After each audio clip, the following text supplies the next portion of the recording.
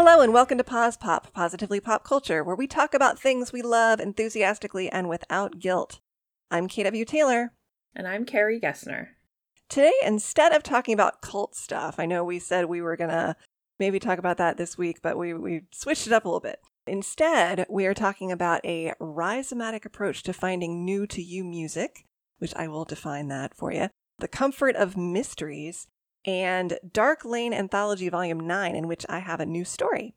I'm very excited, and in case you couldn't tell, the rhizomatic approach to finding new to you music is a KW topic.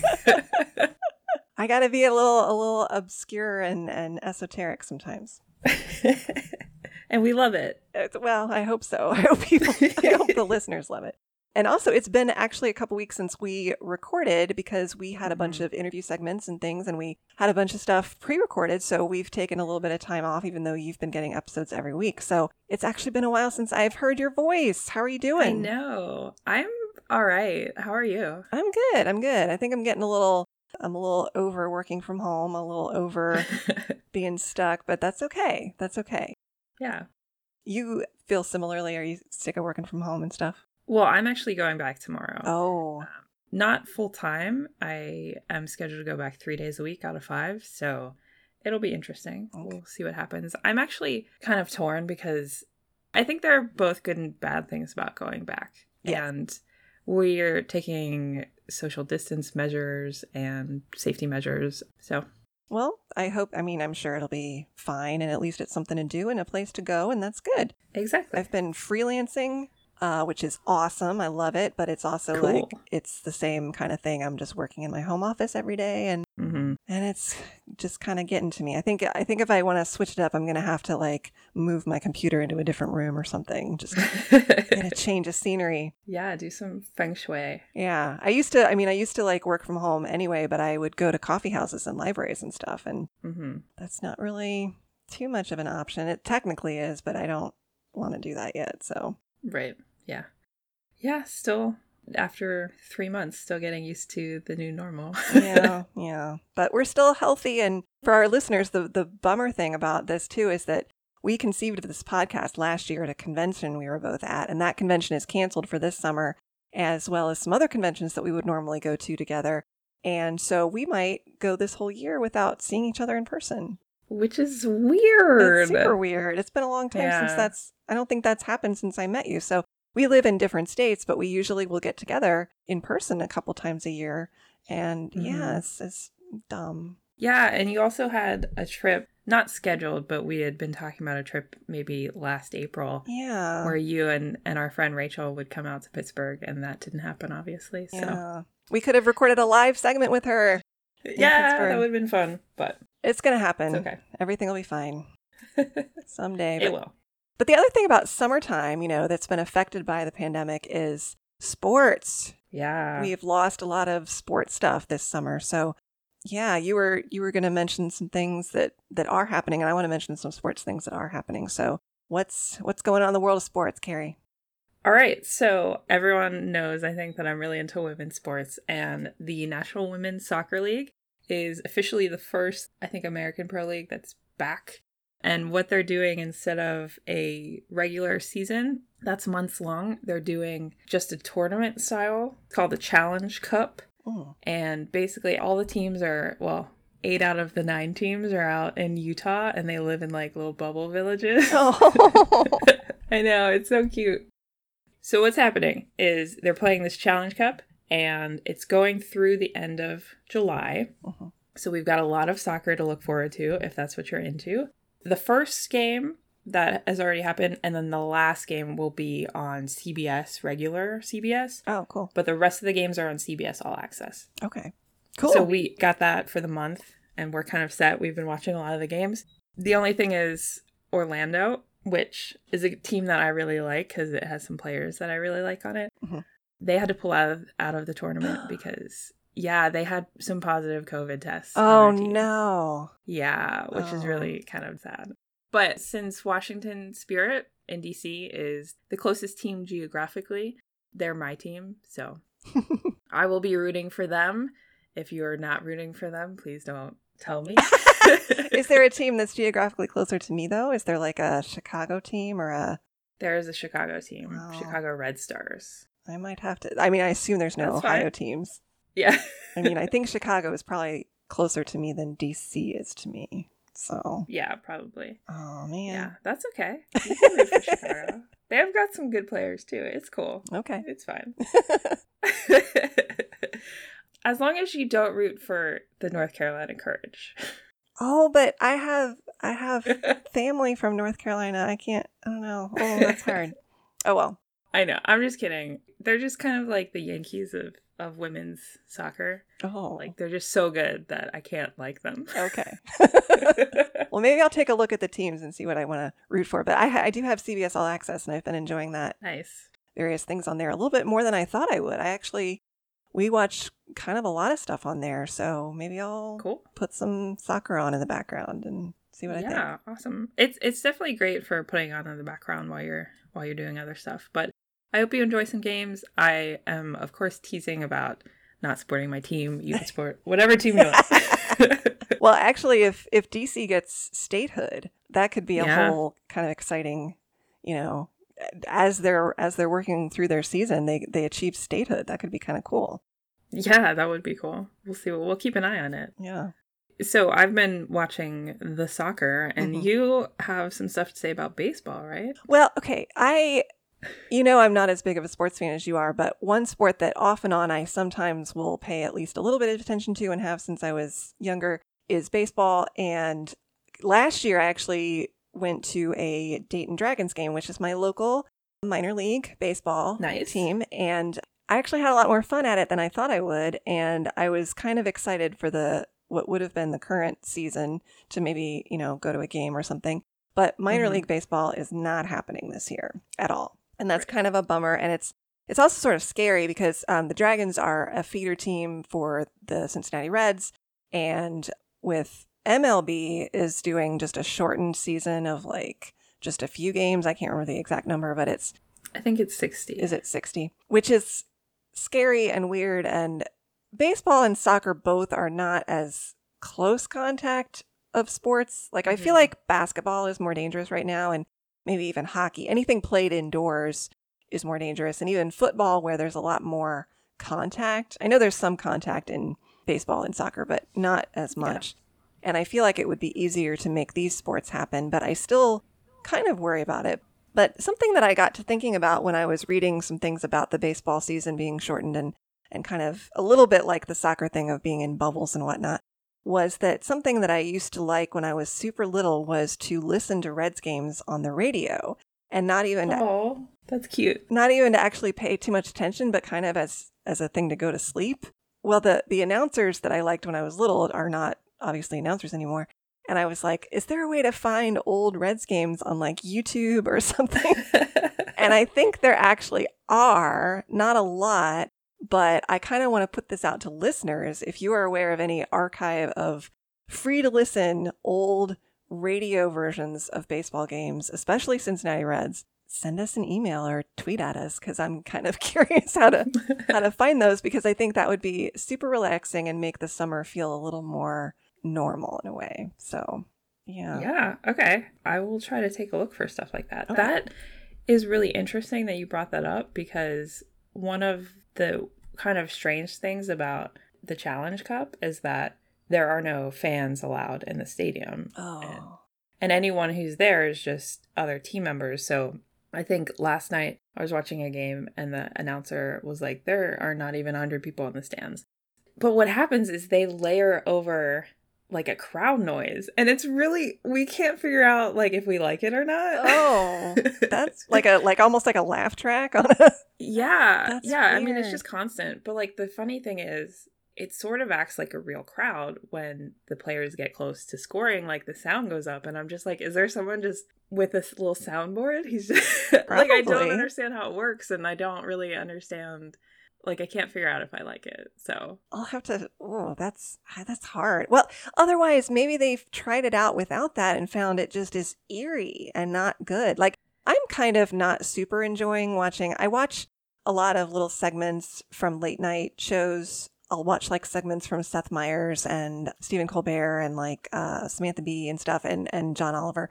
And they don't have audiences anymore. And they each do it slightly differently, but there's nobody reacting. And something I noticed with Hasan Minhaj's Netflix show, because he used to have an audience on his show too, and his production team is like popping in some strange little sound effects sometimes, like little noises to punctuate a joke or something. And I kind of hate it. I love his show, but that's something that isn't quite working for me. And something I'm noticing about the other guys is that they come off a little more ranty and less funny without an audience. Like their jokes seem more angry. So I wonder if there's something about like playing sports in a empty stadium that feels sort of like it's acknowledging something's wrong, and maybe that's like not seen as being a good, motivating, happy thing. I don't know. Yeah, I don't know either, because I mean, the players can't hear it. Right. So I think that if you're gonna play it, I feel like you would play it for the players so that they had that atmosphere that they're used to. But then the other thing is they have paused it a few times.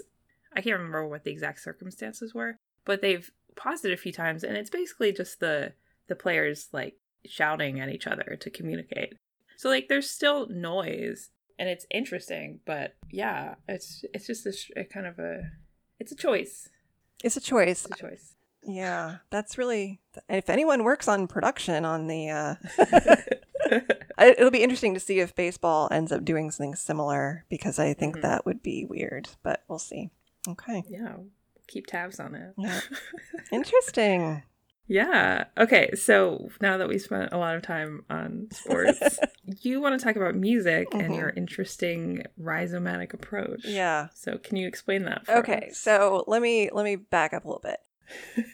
So a rhizome, if anybody is a botanist, it's a subterranean plant stem that sends out roots and shoots from its nodes. So it's like creeping rootstocks. But I'm not talking of it in the literal sense like that. It's also a philosophical concept. And I won't go too deep into this. You can look it up if you're interested. But they based it on the idea of a botanical rhizome, in that it's a theory about research that allows for multiple entries and exits and non-hierarchical entries into data and interpreting that data.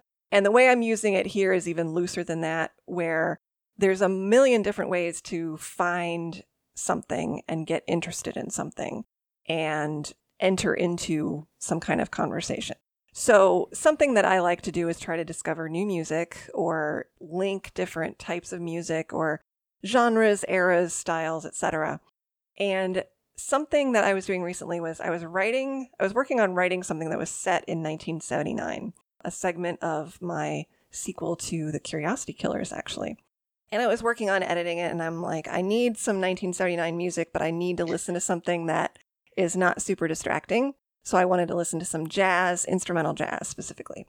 So I went on Wikipedia and looked up 1979 in jazz, and they have a list of every jazz album released that year. And because jazz it's a, big genre, but it's not as big of a genre, it was a manageable list. So I made myself a Spotify playlist and just put it on shuffle, and I'm working away. And every so often, I'm like, ooh, that song's good.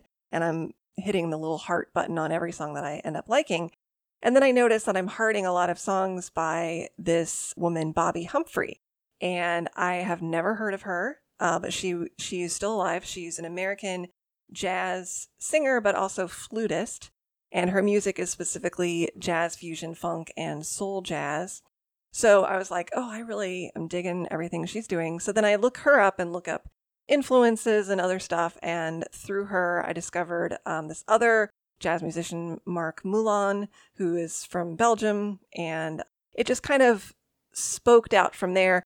Marc Moulin was in a band called Placebo, which is not the British band Placebo. But then I was like, ooh, the British band Placebo. And then I got in a little whirlwind of listening to the other Placebo. Anyway, so my point is that if you're having trouble breaking out of either listening to different music genres or artists that you may not know, or even looking at books that are interesting, I really recommend actually going in, even if it's just to their Wikipedia page, and looking at things like influences, related artists, related authors, etc., related genres, looking up a year and just listening to all the albums released from that year. And I've done similar things like that before, like gone, oh, I wonder what all the albums released the year I was born were. So I'll just listen to all of those albums. And it, in many ways, in many cases, has brought me to stuff that I wouldn't have ordinarily known about at all or sought out or whatever. And I worry sometimes that there's not a lot of people consuming older media, especially older, more obscure music. And I think this could be a way, if you think to yourself, I'd really like to get into an older artist or an artist who maybe passed away and has like a complete catalog from start to finish. You know, it's something that you can finitely consume and get into. So that's one way to do it, is to just kind of find an entry point and explore it in a non-linear fashion. Interesting. Yeah, that's really cool. Thank you for explaining that. That reminds me of Pandora, which kind of got lost in the shuffle. I think Spotify kind of beat it out. But I used to listen to Pandora a lot, and the thing that I really liked about it was you could pick a station based on an artist you liked. So, I don't know, I would pick Norah Jones or someone, and it gives you similar songs by other people. Mm-hmm. And they do have algorithms, and I think they will explain it to you. Like, if you click on it, it'll be like, we picked this song because it has, I don't know, harmonious low notes like the other one you picked. So, yeah. And stuff like that. And I haven't been listening to it recently, but that's how I often would find new artists back in college a lot. I would just be like, ooh, I like this song. And then I'd go look up that person. Yeah. So it's a similar process. Well, and I actually had a friend in high school who did this thing that I thought was really cool. He liked the movie Pump Up the Volume and he liked the soundtrack. And so he bought the soundtrack, but then he bought one album from each artist who was on the soundtrack. Oh. And I still remember that to this day because I was like, that is such a good way to like explore, you know, find a various artists compilation, whether it's a soundtrack or something else, and then just explore those artists and then kind of explore related artists. So yeah. Very cool. And I do still have a Pandora account, but I find that I don't listen to it as much since I got Spotify. And that's a shame. Spotify does have something similar that's like artist radio, but there's still a little bit more like a set playlist and less organic. The thing I do like about Spotify is the Discover Weekly playlist that's curated for you. And I've noticed they've upped that a little bit to make daily playlists of different things that you're commonly listening to. So, but it is a little bit, it's not as easy to kind of just get stuff recommended to you on Spotify as it is Pandora. So, yeah. Right. Well, neat. Thanks. So you've been doing something fun. You've been reading some mystery novels, right?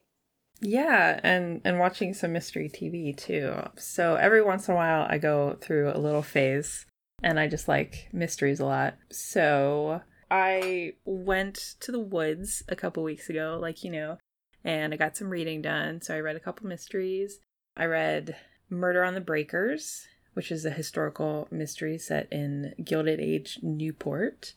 And then when I came back, I was kind of in this mystery kick. So I picked up Vera again, which is a British series. Brenda Blethyn plays Vera Stanhope, and she's kind of, she's a little bit curmudgeon-y, but she's very smart, and she's a detective. You know, it's just a basic case of the week, sort of, but they're 90 minutes long, so it's a kind of like a little self-contained movie. So I've been watching those, and that's very cool. Except I've been watching them on Hoopla, and Hoopla doesn't have season 3. Oh no! But they have season 4, 5, and 6 or something. So I got the week trial of Acorn TV because I thought it was on there, and it wasn't. Oh no!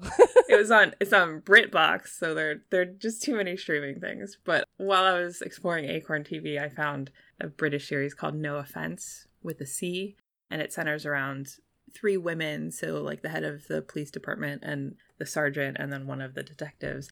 And each season has an overarching storyline, but then each episode, or almost each episode, has its own little mystery. So those have been fun. One of the books that I've read recently is And the Plot is Murder by V.M. Burns, whom we know from our grad school program. I know we mention that a lot. This one is the first in a series that's 6 books long so far. It's called the Mystery Bookshop series. It's about Samantha Washington, who is recently widowed, and she quits her job as a teacher to open a mystery bookstore, which is why it's called the Mystery Bookshop series. Mm-hmm.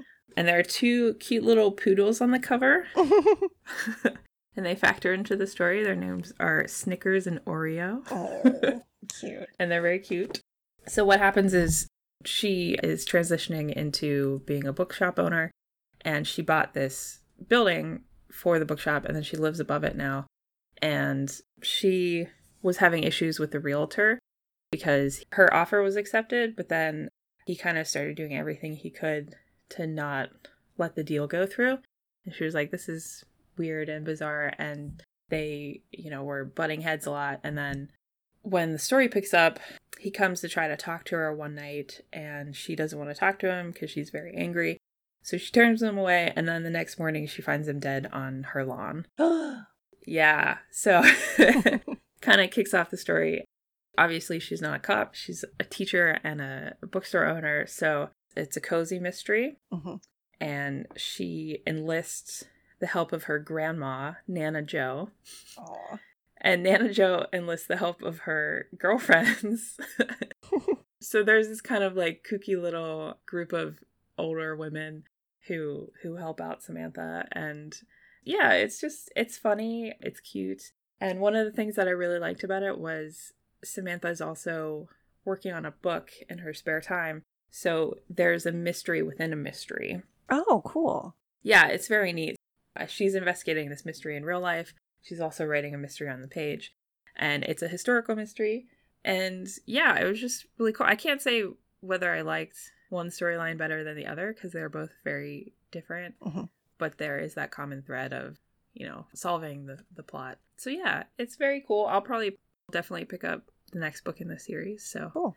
Yeah, and you've been reading a little bit of mystery too, right? Yes, and also I've been meaning to get into V.M. Burns' books. I think I gifted that first book to my mom one Christmas, and I've been meaning to actually read them myself too. But yeah, for some kind of reason, and we'll maybe talk about the reasons why we were doing this, but I decided I'm just going to get the complete Sherlock Holmes, like every Sherlock Holmes thing, because I found an edition on Kindle that had all the novels and original stories for 49 cents. So wow. And I've read some of it before, but not all like kind of at once. So I skipped over A Study in Scarlet because I had read that a couple years ago and I remembered it pretty well, and went straight to The Sign of the Four, which is the second book, and it was from 1890. And I'm not done with it yet, but I feel like I've either read bits of this or read a summary of it before because it seems really familiar. But there is something really comforting about it. And I kind of like Sherlock Holmes stuff generally. Like I watched Sherlock and I've watched some of Elementary, not all of it. And I used to watch the old Jeremy Brett British Sherlock Holmes films. But it is very, like there's not a lot of emotion in it. It's just sort of like direct, and kind of the Victorian setting is comforting, and just sort of thinking through a problem logically is comforting. So, right. Yeah. So why do you think maybe mysteries are something that you're into right now? Well, right now, especially in my personal life, but then in the world at large, there's a lot that's unresolved and doesn't seem like it will get resolved soon. There's a lot of uncertainty is what I'm trying to get at. And then I went on vacation and I really just was like, I need answers. So what I really like about mysteries in particular is that, you have a question at the beginning and by the end it is definitely solved. And there's just something really comforting about that definitiveness, that closure. I agree. Yeah, I think that's probably why I was like, I started the Sherlock Holmes book after finishing a book about a pandemic, and I'm like, no, I think we're going to shift gears a little bit. Actually, I'd read 2 back-to-back pandemic-related books, so having something that's a little more... That's not smart. Yeah, but I mean, cozy mysteries or locked room mysteries or detective stories where there is definitely going to be closure to the case are very satisfying. Yeah. It kind of seems a little bit counterintuitive because you are talking about books about death, essentially. Mm-hmm. But I think just the closure that you get overrides the discomfort around death. And a cozy mystery doesn't usually linger on the death part so much. It's about solving it as a puzzle, which you could argue is in some ways a little creepy, but it also, I think that's why it's viewed a different way than like a thriller or a true procedural murder thing. It's different. It's a different genre. For sure. And if y'all got some cozy mysteries to recommend, yes, send them my way. Yes.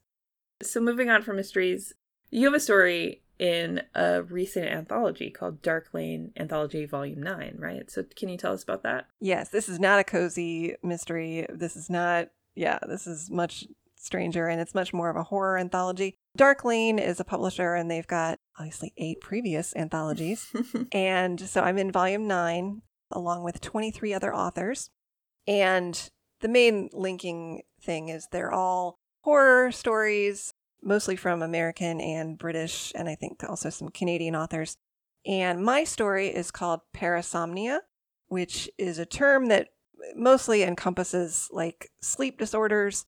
But the story is about this woman. It's set in the 80s, in a nebulous time in the 80s. This woman is a therapist in California, and she has dreams where she flashes back to her previous life where she had been a Lovecraftian old one. Ooh. And it kind of goes from there. It's a pretty short story. It's something I had originally written for a flash fiction contest, so it's technically pretty short. But the thing that was cool about that was that I had originally written it based on a visual prompt of very, very creepy Halloween costumes from like the turn of the 20th century. And it just reminded me so much of like some kind of weird elder gods sort of thing. And then I was listening to, when I was writing it, I was listening to like a new wave playlist on Spotify, and the Smiths song How Soon Is Now came up, and I was like, oh, something about the 80s. How can I mix the 80s with like these Lovecraft things? And it just kind of came out. So it is weirdly influenced by both like an LA 80s sensibility and Lovecraft. So I don't know. Well, that sounds creepy and yet like something I'd be into. Yeah. Is that available now? It is available now. The Kindle edition is now available. I think it is 99 cents or $1.99. It's also available for free on Kindle Unlimited. And I think the paperback edition is on pre-order, but it is coming very soon. So it's Dark Lane Anthology Volume 9, and it's edited by Tim Jeffries. So you can look for that. And I have not read some of their volumes 1 through 8, so I'm actually thinking about picking some of those up. But the thing about horror is I think that short story horror collections can also be a thing of this like rhizomatic finding stuff that you like. So like if you pick up an anthology and you end up liking one of the authors in it, check out their bio, see what else they've written, and maybe get into that author. So yeah. That's very true. I would say for all anthologies. Yes, absolutely. Any genre. So yeah, next time we're going to be talking about The Handmaid's Tale, Jumanji: The Next Level, and some other fun stuff to be determined. Our theme music is by Joseph McDade. You can find me on Twitter at KWTaylorWriter. And me on Twitter at Carrie Gessner. And you can find us together on Twitter at PausPopPodcast. If you'd rather email us, you can do that at positivelypopculture@gmail.com. Thanks for listening, stay healthy and safe, and join us next time for another episode of Pause Pop.